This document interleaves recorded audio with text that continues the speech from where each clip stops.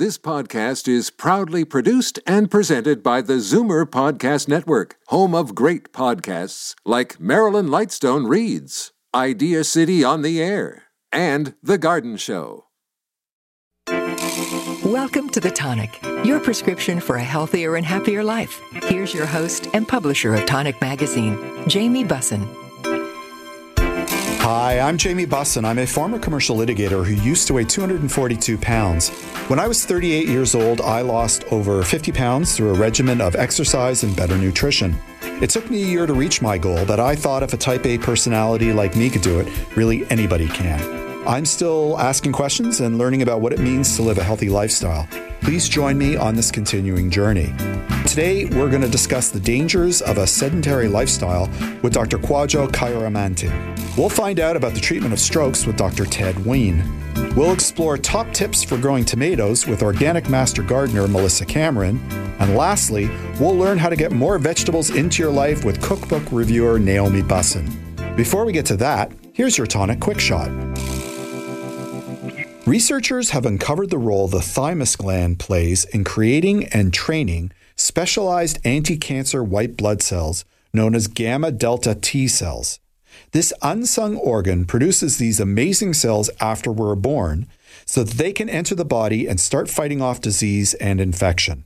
The discovery could help in the development of more preventative treatments, according to a new study. The research, led by Murdoch Children's Research Institute and Federation University Australia, has uncovered how these specialized white blood cells operate and can produce an immune response. Thanks to artificial intelligence, we'll soon be able to predict our risk of developing serious health conditions later in life at the press of a button. Abdominal aortic calcification, or AAC, is a calcification which can build up within the walls of the abdominal aorta and predicts your risk of developing cardiovascular disease events such as heart attacks and stroke. It also predicts your risk of falls, fractures, and late-life dementia. Conveniently, common bone density machine scans used to detect osteoporosis can also detect AAC. However, highly trained expert readers are needed to analyze these images, a process which can take 5 to 15 minutes per image. But researchers from Edith Cowan University's ECU School of Science and School of Medical and Health Sciences have collaborated to develop software which can analyze scans much, much faster, roughly 60,000 images in a single day.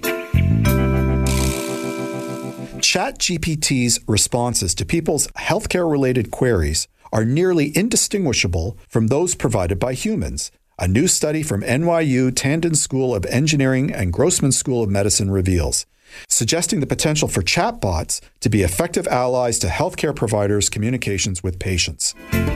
I'll be joined by Dr. Kwadwo Kyeremanteng in a moment, but first, a little bit of business. Imagine a healthier and happier you.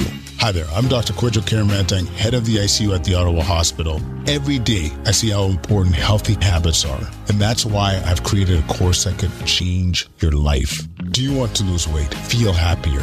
I've got a few pointers to share with you, so why not take my course and give it a try? It's risk-free with a money-back guarantee. Visit 28dayreboot.co. That's 28dayreboot.co. Let's make a change together.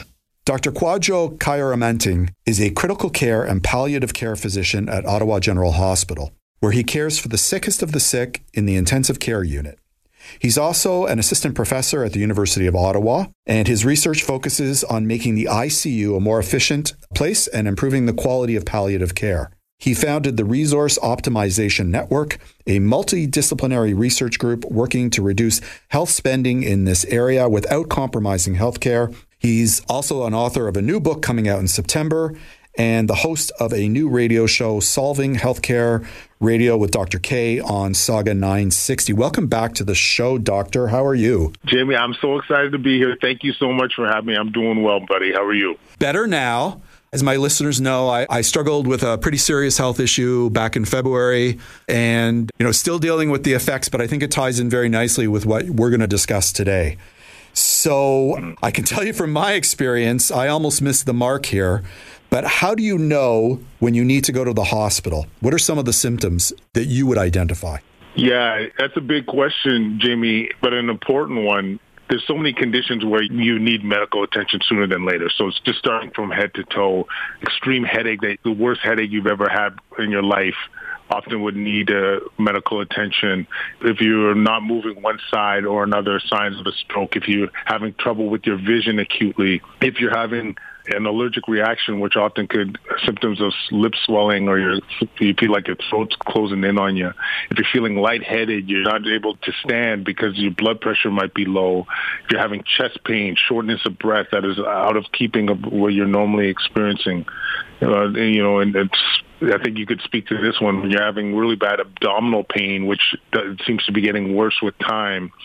So many conditions you could think of that would require acute medical attention, but I think intuitively most people know. Like there's only a few maybe subtle conditions I think that people aren't aware about. Like sometimes, for example, if an older lady is having a heart attack, sometimes it could be quite deceptive. It could be just a bit of nausea. It could be a bit of shortness of breath.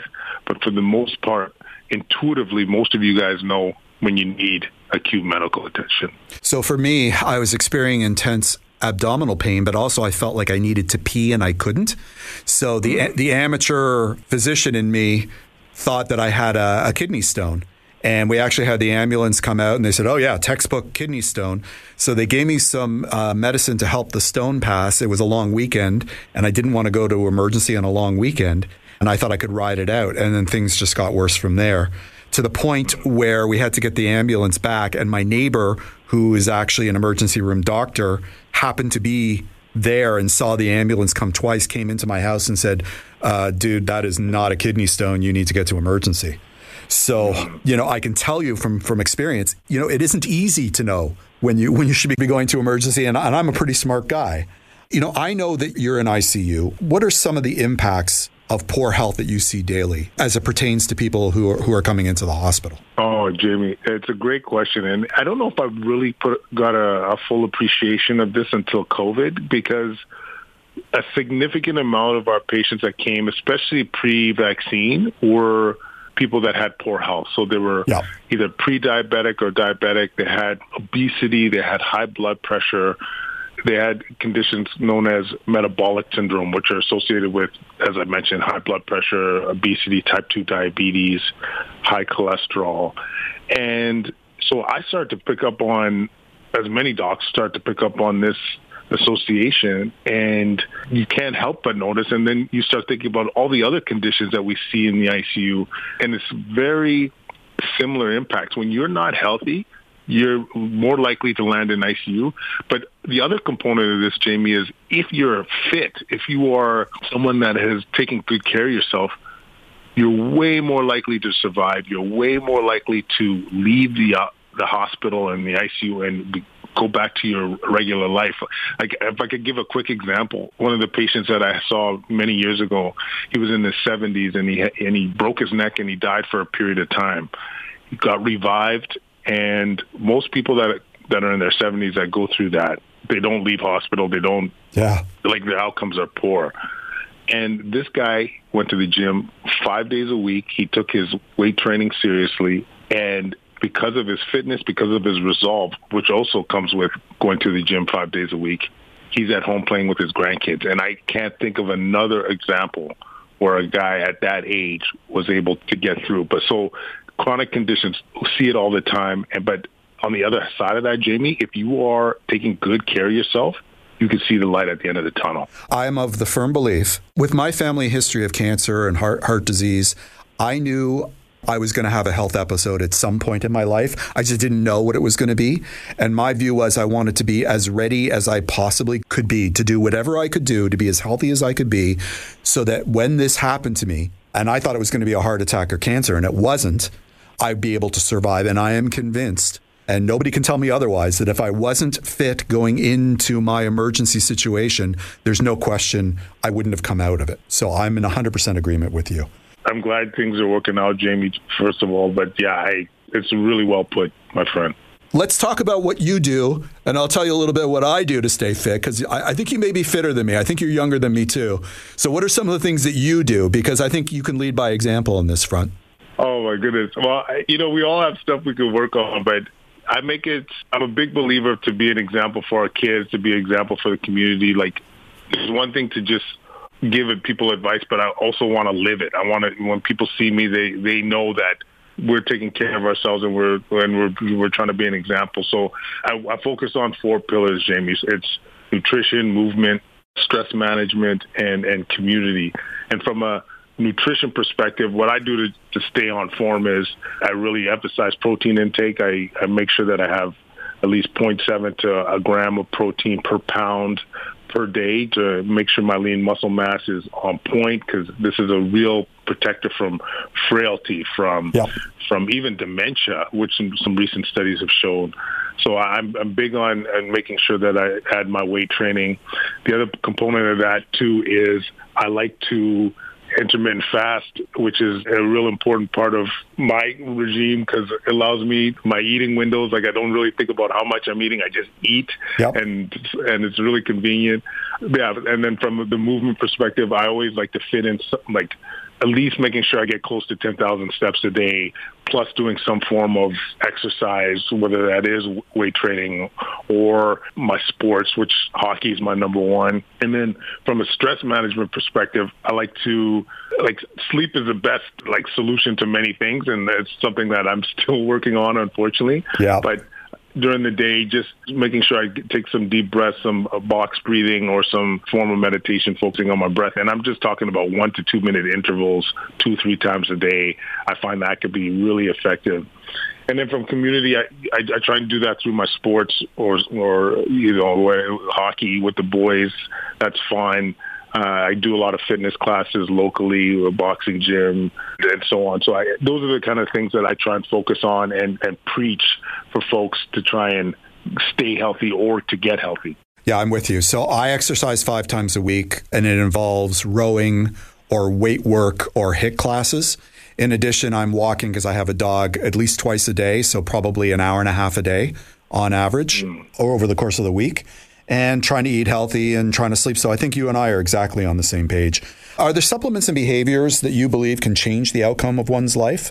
Yeah, that's a great question because I feel like the supplement side is a bit of a mystery to so many people. And there's a lot of options out there, but I'll tell the ones that I think give really big bang for your buck and that are safe. Yep. So I like magnesium for sleep. So my magnesium glycinate, anywhere from usually about 400 milligrams.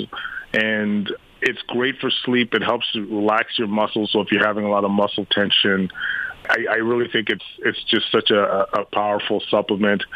For those that are trying to maintain their muscle mass, creatine is magical, creatine monohydrate.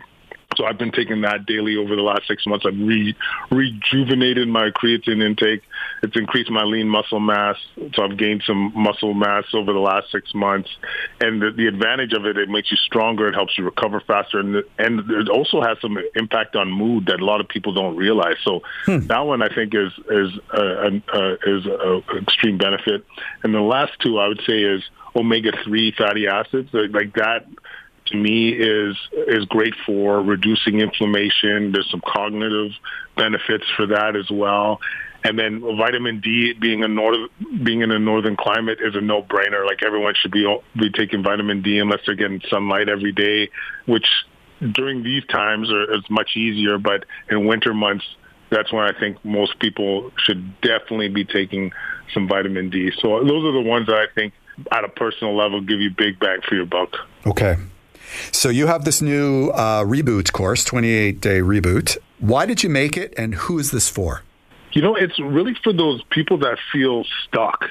There's a lot of people that, you go on your social media, whether it's Instagram or Twitter, what have you, and you try and get all this information to try and get healthy, and it's saturated. It's so hard to know what's what. You get differing information. Should I go vegan? Should I go carnivore? Should I fast? Should I go keto? Should I eat more frequently? It's so much information out there, and what I wanted to do for people is just distill it into the most simple, effective ways to get healthy, to feel better, to start moving and feel rewarded. And the key concepts here is that we want you to fall in love with the process. Mm-hmm. We want you to know that It's not like you can't expect to lose 10 pounds over a week. You need to be able to find that process where you're enjoying the new change in your life, and ultimately, then you will find the results. It's all about, the impacts of nutrition. Once again, little things like emphasizing protein, like half your plate needs to be protein. If you do that, huge bang for your buck. Reduce your processed foods. You do that, huge bang for your buck. Introduce resistance training, even if it's 2 or 3 days a week, even if it's body weight exercises, you're going to reap the benefits. Look at ways that are improving your sleep, like use blue blocking glasses if you're on a device at nighttime, or simply don't look at using your devices an hour before bedtime. Get into a sleep routine where you're stretching and falling, and a process that makes you more relaxed. So keeping it simple and having a bit of a community that's going to support you, and winning. And just like I'm really a big fan of encouraging people and giving that positive reinforcement. So I hope people that can check it out, 28dayreboot.co, really will reap the benefits. But it was a real passion project of mine because, as you and I just mentioned, we know the benefits of getting fitter and feeling healthier, not only physically but also mentally. And I just want to be able to offer that to more people than we can. Okay, so here's the crux of it as far as I'm concerned. People have great intentions, and I think most people can probably sustain changes in the short run, but the real key to health is making these decisions and executing in a way that it becomes a lifestyle decision for you. So what do you think makes for real habit change? Is it a course like this? Is it a buddy system? Like, what are the ways to make these changes stick? That's a great question.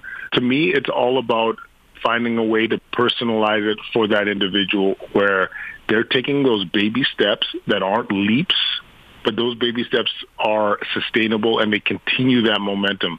So, for example, as we talked about, if you increase your protein, you're eating protein anyway, right? Yep. So just add more onto your plate, you've achieved your goal. If you are somebody that has chips every day, we want to just say, okay, reduce it by 25% per day, or take it every second day, as opposed to, hey, let's quit this cold turkey and really not provide you with the tools to succeed. So to me, when I always hear about people failing or not being able to create that habit, it's because it's often quick and it's extreme. And what we're trying to do here is give you the tools that are not extreme and not necessarily quick, but you create that habit that you could maintain lifelong. And I'm not going to, by any means, say that you do the 28 days and now you're going to be looking like a fitness model, but you will have those habits locked in.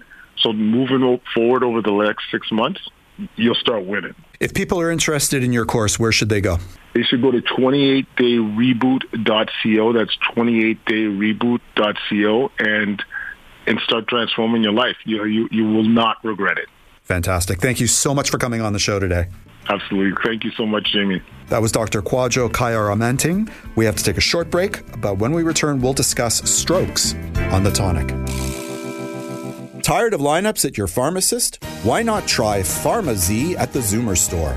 Powered by the Health Depot, an Ontario-accredited pharmacy, PharmaZ offers a concierge approach to filling, refilling, and managing your prescriptions, with free delivery anywhere in Ontario.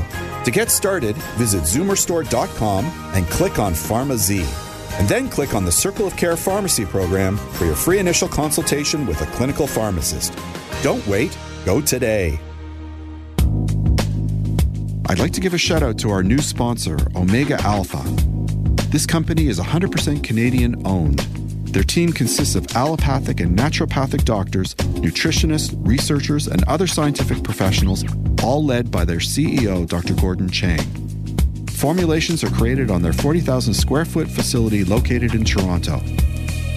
Omega Alpha uses only the highest quality ingredients to manufacture the most efficacious yet price-friendly nutraceuticals.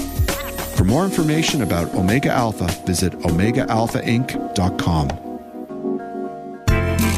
Welcome back to The Tonic, your prescription for a healthier and happier life. Here's your host and publisher of Tonic Magazine, Naomi Bussin. A stroke that results in a hospital admission or an emergency department visit occurs roughly once every 5 minutes in Canada. That means approximately 12 Canadians will have suffered a stroke in the time it takes to listen to this show broadcast. Although strokes remain one of the leading causes of death in our country, there's been incredible progress in recognizing stroke onset and managing post-stroke care. Today, I'll be speaking with Dr. Ted Wein, Assistant Professor of Neurology and Neurosurgery at McGill University and active physician at the Stroke Prevention Clinic in Montreal General Hospital. Welcome to the show, Dr. Wein. How are you doing? I'm doing great. Thank you so much for having me. So, for those who don't know, what is a stroke? That's a great question. A stroke is like a heart attack except in the brain. So what can happen are one of two things. Either the artery in the brain gets blocked, in which case there's a lack of blood supply to the brain and the brain cells will die, and that's called an ischemic stroke. Or sometimes the artery in the brain will actually break and people will bleed into their brain, and that's what we call a hemorrhagic stroke. So what happens after you suffer a stroke specifically? So after you suffer a stroke, the first thing we do as doctors is to try to establish why the stroke happened, and we put people through a whole bunch of tests and exams to figure out what caused the stroke. But it's really what happens after that that's the most concerning. We currently have 880,000 Canadians surviving with stroke in the country, and the most common complication of stroke is being paralyzed on one side of your body. But depending on which part of the brain is damaged, you can have your vision affected, you can have your speech affected, you can have motor function affected, or you can have loss of sensation and coordination. Okay. Is there a way to prevent strokes, or is this just a random occurrence? So there are ways to prevent strokes. And in fact, if we look at what are the commonest causes of stroke, it would be high blood pressure, people who are smoking, people who don't eat healthy diets, and people who are not physically active. So it's been shown that if you have your blood pressure under control, if you exercise for 30 minutes a day, if you keep your waistline down, if you don't consume excessive amounts of alcohol, and you quit smoking, that you can probably reduce your risk of having a stroke by around 80 to 90%. So it's much the same as a heart attack, both also in the sort of prevention category too, right?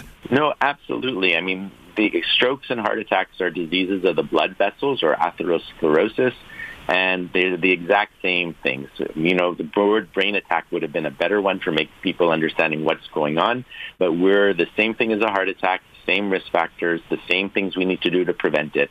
And it is a preventable disease, and I think that's the key message I want so many Canadians to know. So I know, as somebody with family members who have a history of heart disease, is there the same sort of concern that there's a hereditary element to strokes, or is that different? No, it's a little bit different. I mean, there's still the genetic factors of high cholesterol, diabetes that are going to be genetic risk factors. But genetically, stroke itself is fairly rare to have that as something that runs in families. Okay, so there's something called post-stroke spasticity. Am I pronouncing that right? Yes, spasticity. That's perfect. Big word. Yeah.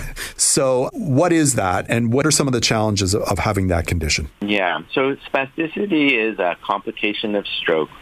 And so usually after a stroke, you'll be paralyzed, so you won't be able to move your arm or your leg. But spasticity means that the brain hasn't repaired itself properly, and people become very stiff in the arm or in the leg. So spasticity refers to having increased tone or stiffness in the arm. It leads to abnormal posturing of your arm, so your arm may get flexed up, or when you walk, your foot may turn the wrong way. And this leads to a lot of complications. In fact, patients with stroke spasticity have the worst outcome of any stroke patient. And what post-stroke spasticity does is it causes spasms, it causes cramps, it causes pain, it inhibits you from getting dressed, it stops you from walking properly, it restricts you from being able to transfer from your seat to a standing position, and frequently people need caregivers to try to help them overcome the complications of spasticity. It sounds to me like it would probably be a higher risk of falling as well, right? So the damage that might occur, maybe if you're older from falling, might be exacerbated if you've suffered a stroke, right?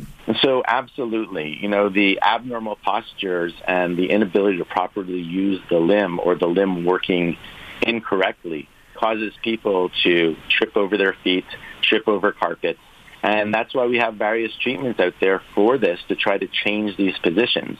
And it's one of the treatments we use is the drug Botox, which we all know for the fancy reason for cosmetics, but it actually has a lot of medical indications. And for example, you talked about falling. We would inject certain muscles in the leg to try to reposition the foot in the correct pattern so that individuals will be able to walk easier. We'll decrease the stiffness in the limb, reposition the foot, and that will help people be able to walk safer and more comfortably. So the spasticity, which I think it's called PSS, post-stroke spasticity, what are some of the ways other than Botox that doctors can help to manage that condition? Right. So Botox would be the first line of choice, or there's other botulinum toxins on the market. Yep. There are also oral medications that are available, tizanidine as well as Lioresal. These two medications are taken orally, but their side effects are that they cause a lot of sedation, so people aren't frequently able to tolerate it. And another therapy would just be regular physiotherapy to try to stretch out the muscle and keep the tendon as long as possible so that there's no stiffness there. But unfortunately, physiotherapy is good for the short term, but it doesn't have sustained benefit long term, and patients would have to do it on a daily basis. And unfortunately, our healthcare system doesn't provide us with physiotherapy so regularly, which is quite costly. But to me, the combination of all three therapies is ideal therapy for our patients.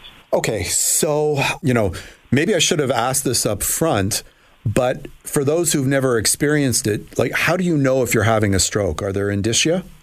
Oh, absolutely. So the Heart and Stroke Foundation of Canada has an acronym called FAST. And that acronym stands for F for face, is your face drooping. 2 for A for arms. Can you raise your arms, or is one of them weak? The third one is S for speech. Are you having trouble speaking, slurring your words, or not finding the right words? And the last one is time, because you need to call 911 right away. We have treatments for stroke, but they need to be given within the first 6 hours usually, sometimes out to 18 hours. There's various therapies out there. But unfortunately, most Canadians don't present to the emergency room in time because they're either not aware they have a stroke or they think the symptoms may go away. And I urge everybody listening, if you have any of these symptoms of your face drooping, you're not being able to move an arm, slurring, or change in your speech, please call 911 and go straight to the emergency room. Okay, I'm going to throw another acronym at you, and you're going to tell me what it's about, okay? REACT. What is that an acronym for? So REACT is an acronym we've created to help identify post-stroke spasticity. Okay. And I've been involved in the treatment of stroke patients for over 25 years. And to me, the saddest component is that people don't realize they have post-stroke spasticity, and people get treated way too late. So REACT is used to help people identify whether they have spasticity. So the R stands for restricted movement. If you have decreased movement or abnormal movements or tightness or stiffness, that would be the R.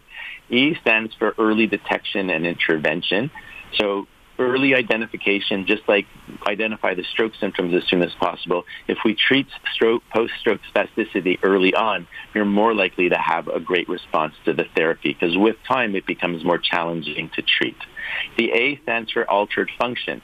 The post-stroke spasticity can alter what you do on day-to-day, and by treating it, we can get people back to their baselines or even help them in all the routine things we do every day that we don't think about: walking, sitting, getting out of a chair, or standing. The C stands for change in muscle stiffness or posture. So another sign of spasticity is muscles becoming stiffer. So you have restricted movements. You can't use them the way you are, but the change in muscle stiffness is the hallmark feature of spasticity. And the T stands for talk to your doctor. You need to let your doctor know. Unfortunately, spasticity wasn't the sexiest topic when I was in medical school or in training, and we had no therapies for it.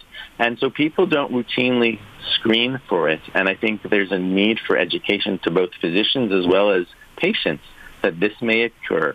So if you want to react and treat your spasticity, you need to recognize it. So restricted movements, early detection, altered function, and change in your muscle tone, and talk to your doctor about it so you can get referred for proper treatment. We have time for one last question, and that is, what key stroke and post-stroke facts should every Canadian know? I think the key facts that everybody should know are A, the symptoms using the FAST acronym, face, arm, speech. Number 2, this is a common disease. 1 stroke every 5 minutes, you said before. 1/4 of strokes in this country are under the age of 65, but we can prevent this disease. We can beat this disease, control your risk factors, control your blood pressure, control your diabetes, eat healthy, please exercise at least 30 minutes a day, quit smoking and alcohol, and you've reduced your risk by stroke by around 80%. Fantastic. Thank you so much for coming on the show today. Thank you. It was a pleasure. That was Dr. Ted Wein. We have to take a short break, but when we return, we'll discuss the top tips for growing tomatoes on The Tonic. If you're looking for premium natural products, choose New Roots Herbal. Proudly Canadian and family-owned for over 35 years. What really sets them apart is their dedication to quality. They source only the highest quality ingredients and test each one in a state-of-the-art ISO-accredited lab. You get the purity and potency you expect. Available exclusively at fine health food stores. To learn more or find a store near you, visit newrootsherbal.com. Real self-care means tuning in to what your body needs. If you're feeling overwhelmed, CanPrev Women is a good place to start.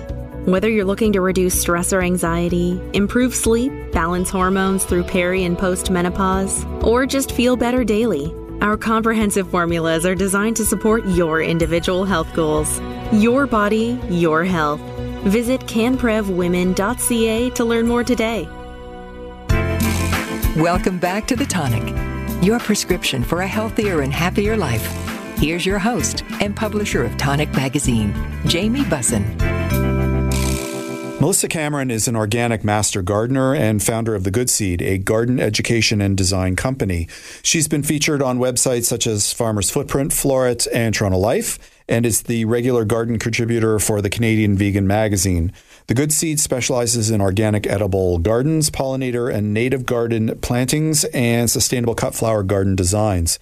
In addition, she is the co-founder of the Abermory Garden Collective, a not-for-profit that grows organic food and donates it to families with young children facing food insecurity. For more information, please visit thegoodseedgarden.com. Welcome back, my friend. How you doing? I'm great, thanks. How are you? Good. So I have a raised garden in my backyard, and I grow flowers, but I also grow herbs and vegetables, and tomatoes are one of the things I grow, and it took me years to figure out what to do right, but you're going to short circuit the whole thing and give everybody tips on how to grow tomatoes correctly, right?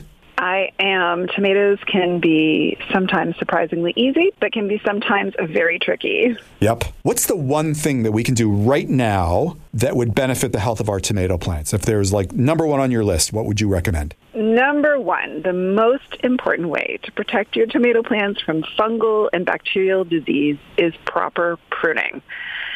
So good airflow is going to allow your plants to thrive, especially in this hot and humid weather, and careful pruning also allows the plant to focus on setting fruit.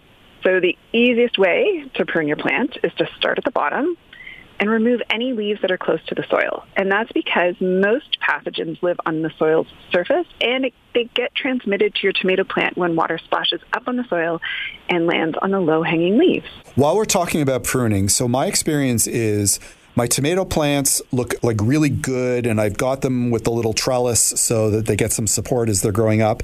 And then I don't know if it happens overnight, but at some stage in the summer, things go out of control, and no matter how big a trellis I put there, the tomatoes seem to outgrow it. Do you recommend pruning sort of throughout the plant as well, or do I just have to live with the fact that tomatoes get unwieldy? Yeah. So we actually have two different kinds of tomato plants, so two different sort of growth patterns. One is called a determinate tomato, and the other one's called an indeterminate tomato. So those indeterminate tomatoes are the ones that kind of get away on us. Mm-hmm. And so I do recommend that you plan through the season. You'll also prune through the season. You should plan to prune. Yep. And you'll hear the term suckering a lot. And really what that means is removing those additional vines that grow between the juncture of the leaf and the stem. And those grow actually into new stems that can set fruit, but that's what makes the plant get kind of out of control. So you pinch those suckers that grow at a 45-degree angle on your indeterminate tomato plants between the stem and the leaf. I'm going to go home and I'm going to do that, today. So I do my watering of the raised gardens every morning before it gets sun, because you don't want to waste the water by doing it when it was just going to vaporize into the air. But do you have some specific watering tips for tomato plants? I do. And you're on the right track, so good news. I like to remind all my garden clients to water the soil and not the plants. Yeah. So that's the first thing. Yeah. And this is very good for tomatoes. And like you said, the first rule of watering is to get out there nice and early in the morning. So I say make it into a ritual. Take your coffee, your matcha, whatever you're doing in the morning. Go on out, observe the garden, and water the soil. And I'd like listeners to stick their finger into the soil nice and deep, because what often happens is that top layer of soil dries out very quickly and easily, but there is moisture that can be found below.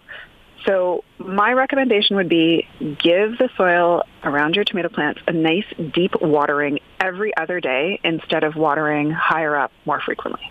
Okay, good advice. Why do some tomatoes get brown and mushy bottoms? That's a great question. So often we see these mushy brown bottoms on tomatoes at the beginning of the season, and particularly in the varieties that are shaped like Roma tomatoes or San Marzanos. So those longer and more oval-shaped tomatoes. And it's actually a physiological issue called blossom end rot, or BER. And so really what it is, it's just a lack of uptake of calcium in the plant. And so really two things to chat about here. Firstly, mostly it's a symptom of inconsistent watering, and most soils, including yours and your raised beds, they have the calcium that the plant needs. They just need more water to facilitate absorption. So actually don't need to go out and buy any fancy calcium-based supplements, just more consistent watering. And then the second thing with blossom end rot is that it's only typically found on the first one or two sets of fruit for that tomato plant. So you can just discard them, and usually the problem resolves itself. What about fertilizer? Is there a specific kind that we should be using for tomato plants? Well, I'm going to sound like a bit of a broken record here. I know it's coming. Can I guess? Tell me. You're going to suggest worm castings. Right. I'm going to suggest that we're really focusing on healthy soil versus fertilizing plants. So again, soil that's teeming with life and a healthy soil food web is actually what's going to grow incredible plants for you. So at the beginning of the season, I'm a big proponent of the worm castings and great quality compost. If you are looking to supplement as the season goes on, I recommend a product, and I'm in no way affiliated with them, called Gaia Green Power Bloom. And it's got an NPK ratio of 2:8:4, and that 8 number is phosphorus, and that's what encourages your tomato plant to flower and then set fruit. Nice. Okay, so my experience is the normal sized tomatoes, I struggle to get everything to grow nicely in my little garden, but I found that little cherry tomatoes seem to do really well. And even though the plants can grow bigger, they just seem to be more manageable. And with the trellises that I had, that was enough to support the smaller tomato size. And I actually prefer cooking with them. So it was like a win-win-win for me. I don't know if that's relevant advice, but that's just my personal opinion. Yeah, so the struggle we sometimes have with the larger tomatoes, and just so your listeners know, we have a couple of different sizes of tomatoes. And so in the industry, we have like a micro tomato, which is very tiny, a cherry, which is what you like. Then there's something called a cocktail tomato, and that's like a small plum, let's say. Yep. And then slicers. And slicers, they can get really, really large. Some of the biggest varieties, you've got like mortgage lifter, for instance. And they can be tricky to grow. Yeah. So one, they're heavy to support. Yep. Two, if we get one of those massive sort of thunder showers that happen in the summer, you can see cracking because they swell too quickly with water. And then where you see cracking, you can sometimes have damage.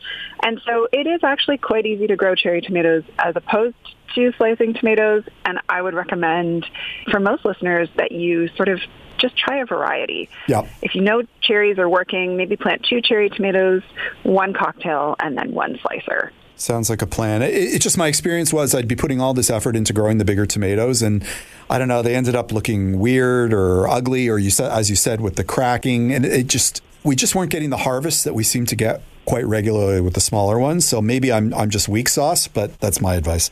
So what is the easiest way to deal with a big tomato harvest? What would you do with it? Yeah, I mean, now this is a high-class problem that we all hope to have. Yeah. And, if sharing with your neighbors and friends and family isn't enough, I would say the quickest and most delicious way to preserve your tomatoes is to roast them with some onion, garlic, thyme, good quality olive oil, and then blitz them in a blender, and then freeze that roasted tomato sauce. And then you can add it to soups and dishes and sauces and all sorts of things. That's a good idea. So how should we store our tomatoes? Is it wrong to put them in the fridge? I think I know the answer to this. Go on.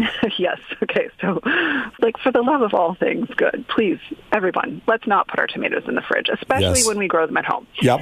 Tomatoes contain an enzyme that actually reacts to colder temperatures, and it causes the cell membranes to break down, and it leaves you with a piece of fruit that's kind of mushy and mealy, and there's nothing worse than a mealy tomato. So if you're picking your homegrown tomatoes at peak ripeness, and I think you really should, you really need to enjoy them very soon after removing them from the vine. Now, if you're trying to get ahead of the squirrels and you pick them a little shy of peak ripeness, store them in a cool, dry place out of the sun. And this is the pro tip. You want to store them upside down. And so this is, again, for these larger slicing tomatoes. That will actually encourage their ripening and protect any sort of damaged areas that are there. We take the reflexive approach. Like, as things ripen, we just decide, okay, that's what we're going to cook with tonight. You know, like, okay, tomatoes are ready. Great. We're going to have pasta with tomato sauce. Kale's ready? Cool. Kale salad or grilled kale. Like, that's what happens with us. What are the top 3 things that you are making with your tomatoes this year? Oh, I'm so excited for tomatoes. Okay, so I love a good sandwich on sourdough. So my favorite tomato sandwich is tomato, basil, and some marinated tofu, a little crispy sourdough. I mean, that's pretty ideal. I would also encourage everyone to make a tomato confit, and I think we're going to chat about this a little bit more next time you and I chat. Yep. And then I'm also, and this is really basic, but I'm just partial to kind of standing in the garden, picking those ripe cherry tomatoes, picking a basil leaf, wrapping it up, and eating it right there. And this is why we're growing tomatoes, right? For this incredible depth of flavor that we get when they're fresh off the vine and still warm from the sun. And I don't think you need to overcomplicate it. Simple pleasures. I think the plants kind of know where they're ending up. Like, I grow the basil right beside the tomatoes because I figure, it's one-stop shopping in my backyard because we're going to end up using both together. And they seem to thrive if you put them together. That's my experience, at least. Yeah, there's actually anecdotal evidence that growing basil next to your tomatoes makes your tomatoes taste better. I think we're on to something. Thanks for coming on the show. What do you want to talk about next time we're on? Well, I think you and I have sort of hinted at it right now. Yeah. We're really into the food aspect of, picking what's in season and eating it that night for dinner. So let's talk about garden-to-table trends, culinary trends, and what to do with our harvest. Sounds like a plan. That was Melissa Cameron. Thanks so much for being on the show. Thanks, Jamie. We have to take a short break, but we'll be right back on The Tonic.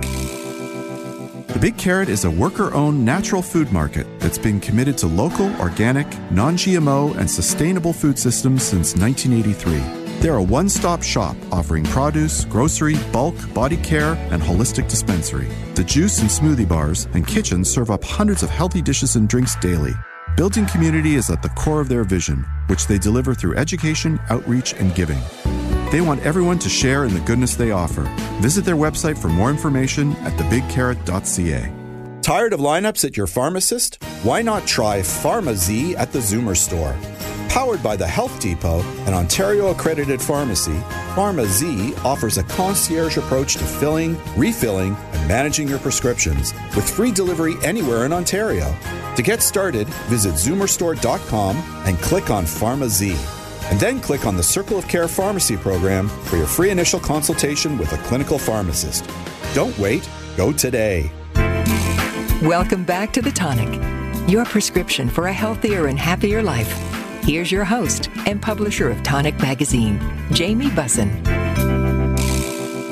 In addition to being a lawyer, my next guest wrote for Tonic Magazine for over 7 years. And from 2015 forward, she wrote the very popular cookbook review column, My Wife, Naomi. How you doing? I'm good. How are you doing? Good. You're on the show just to prove that we're still together because you haven't been on the show in a long time. And I think some of the listeners might be worried that you and I were on the rocks. So more than anything, forget the content of this interview. I just want you to verify for everybody we're still together. Okay? Hi, everyone. We're still together. Excellent. Okay. So today we're going to talk about why it's so important for people to have vegetables and how to get them into your diet if you're so inclined. Okay? Yep. Sounds good. So why is it, other than small children who make a fuss, is it so hard for some people to eat their veg? Some people just don't like vegetables. I would argue that they may not have had them prepared correctly. They may have sort of, bad memories of overcooked, mushy, under-seasoned, Brussels sprouts that were really bad. So people have some childhood trauma or PTSD about their vegetables. Or they have in their head that it's not, maybe they feel like it's not going to be enough, that they're going to be hungry, or it's not manly. I mean, people might have all these different reasons, but we all know that vegetables are good for you. Like that, I think, is kind of generally known, but there's lots of things that are good for you that, people don't always do. Yeah, I mean, my tastes have changed. Like, I didn't like the way a lot of vegetables tasted before, and it kind of, like you want to eat healthy, but by the same time, you don't want to eat something that tastes yucky. And I mean, there's still some vegetables that I can't get around, but I think my palate has completely changed. I mean, you've known me for a long time, right? I eat vegetables now that I never used to eat, right? Yeah, you eat raw peppers and carrots and cucumbers when we met, and I think maybe that's it. Maybe. And, kids have very sensitive palates, and as we get older, our senses do dull a little bit. So that's part of it. But it's also that you need to try things a few times to like them. I mean, ice cream isn't one of those things. Probably most people like ice cream when they first taste it, but for stronger tasting things like vegetables, you do have to try them a few times. So it makes sense that you might not have liked something as a child, but you can learn to like it. And like Brussels sprouts for me, which I hated, didn't like at all, thought were just disgusting. But now I think they're great. Yep. And we eat a lot of vegetables now, probably more than we did even maybe 5-6 years ago. So, I think we should talk about why that is and how that came about. What are your thoughts? It's, to a certain extent, being mindful of the fact that it's good for you. It's also making a decision to eat less meat. So if you're going to eat less meat, well, what are you going to eat? You have to eat something. And there is information out there, even the Canada Food Guide, about what should be a meal and what your plate should look like. And this recognition that there should be more vegetables. There's been just way more focus on plant-forward meals, plant-forward cooking. And restaurants have that too. So that, even your plate in a restaurant, unless it's a steakhouse, looks different. It's not to say you can't have a plate of pasta, but there's more balance in terms of vegetables, and people have learned how to cook them so that they taste really good, and that is, of course, important. For me personally, I eat way less meat than I used to, and I think it's just a function of me getting older, but also, aside from maybe the burps that come with eating cruciferous vegetables, they tend for me to be a lot easier to digest than maybe red meat. So it's almost a convenience now in a strange way. But I think the issue for most people is they don't like the taste of vegetables. It still comes back to that. So I think maybe our goal should be explaining how to make vegetables taste better and get more vegetables into you. What do you think about that? For sure. I mean, one of the ways to make them taste good is to cook them properly. And there isn't only one way. There isn't even only one way to cook any particular vegetable, because it depends what you want and, what your dish is. But roasting and grilling really brings out the sweetness, caramelizes vegetables. So roast carrots, sweet potatoes, squash, even roast tomatoes, roast broccoli, cauliflower, Brussels, even cabbage, mushrooms, all that can be roasted, and it tastes really good, and it's easy. You don't need to do a lot to it, salt, pepper, oil, and you can put a dressing on it after if you want to, but that makes it really good. A short period of time on a high heat.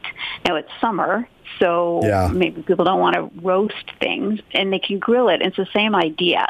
So you grill eggplant, zucchini, peppers, beans, asparagus. There's a lot of things that you can grill so that you're doing, it's the same thing, like high heat for a short period of time so that you get that char taste, and it's not mushy on the inside, but it's cooked through. So like really easy ways to cook vegetables in the summer. You can also saute a lot of vegetables, of course. You can cook them and put them in soups or stews if you want that, and then they can be soft, and you might even puree it. So a lot of different ways to cook vegetables depending on the dish, and it tastes really good. And they're not very hard. And of course, you should eat them fresh, especially when it's vegetable season in the summer. We eat fennel all the time, and I think we may have learned this in Italy. I don't know why we started doing this, but we have this all the time where you thinly slice the fennel, you toss it in fresh lemon juice, salt and pepper, and eat that, like make that into salads, eat that as a side. Like I prefer fennel raw this way, and it tastes great. Fresh peas are so delicious. I know you don't really like them, but I think they're great. They're so sweet, and they're very filling and good for you. They have a lot of fiber. Fresh greens, so many different options for salads. It's not like boring old salads before, like a lot of different options. Cucumbers, very fresh and refreshing. You can eat them plain. You can marinate them. You can put them in a dip. A lot of recipes for marinated cucumbers now, and all this is like very easy. So, cooking, not cooking, easy. Quick pickles too, right? I mean, just popping some carrots and cucumber into maybe a light vinegar, like a white wine vinegar or an apple cider vinegar. You don't even need to put a lot of oil in there, just a little salt, maybe a little sweetener, maybe one herb, and you've got a condiment that would complement, if you're still eating meat or fish, goes beautifully on the side, and there's certain vegetables I don't like that I've replaced them with. So you mentioned fennel. To me, fennel has replaced celery, because you know how I feel about celery. So, like wherever you would put celery, I think you could put fennel, and you're replacing that kind of very strong celery flavor for the light licorice flavor of fennel, if that's your jam. All right, so how do we make vegetables easy to eat? Because that's kind of the other impediment. Sometimes it's a pain to eat your vegetables. How do we make it easy peasy? Well, like with anything else, you need to think about your meals in advance. And so when you're planning your meals for the week and you think, okay, I'm going to have pasta, or I'm going to have chicken, whatever it is, and what else am I having with it? Like if you plan to have certain vegetables when you're thinking out your meals and make sure you have them in the fridge, then you will make them, right? Like if you say, okay, I'm going to have pasta, I'm going to have macaroni and cheese, don't stop there, because you're not going to end up making that salad unless you really like salad. So, think about what you're going to have for the week. Think about how vegetables fit in and buy them. Not too many vegetables, because then they'll go bad and then you'll feel bad that you wasted money. So just think about it, buy wisely, and use what you bought.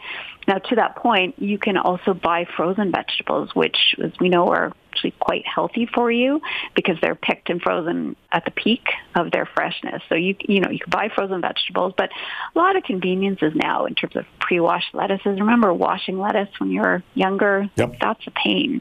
We don't do that now for the most part. We just buy spinach or arugula that's been pre-washed, and so it's easy.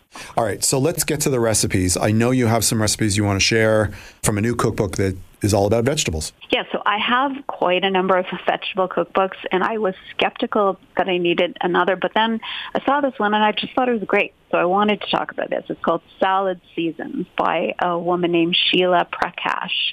And salad is a very loose interpretation of the word. It's not lettuce and tomatoes. It's like roast chicken and brie on escarole is one of her salads, just to give you a sense of that. So some things are sides, some things are breakfast or dessert, and some are main courses. But there's a lot of salads. Everything was easy and everything was good that I made.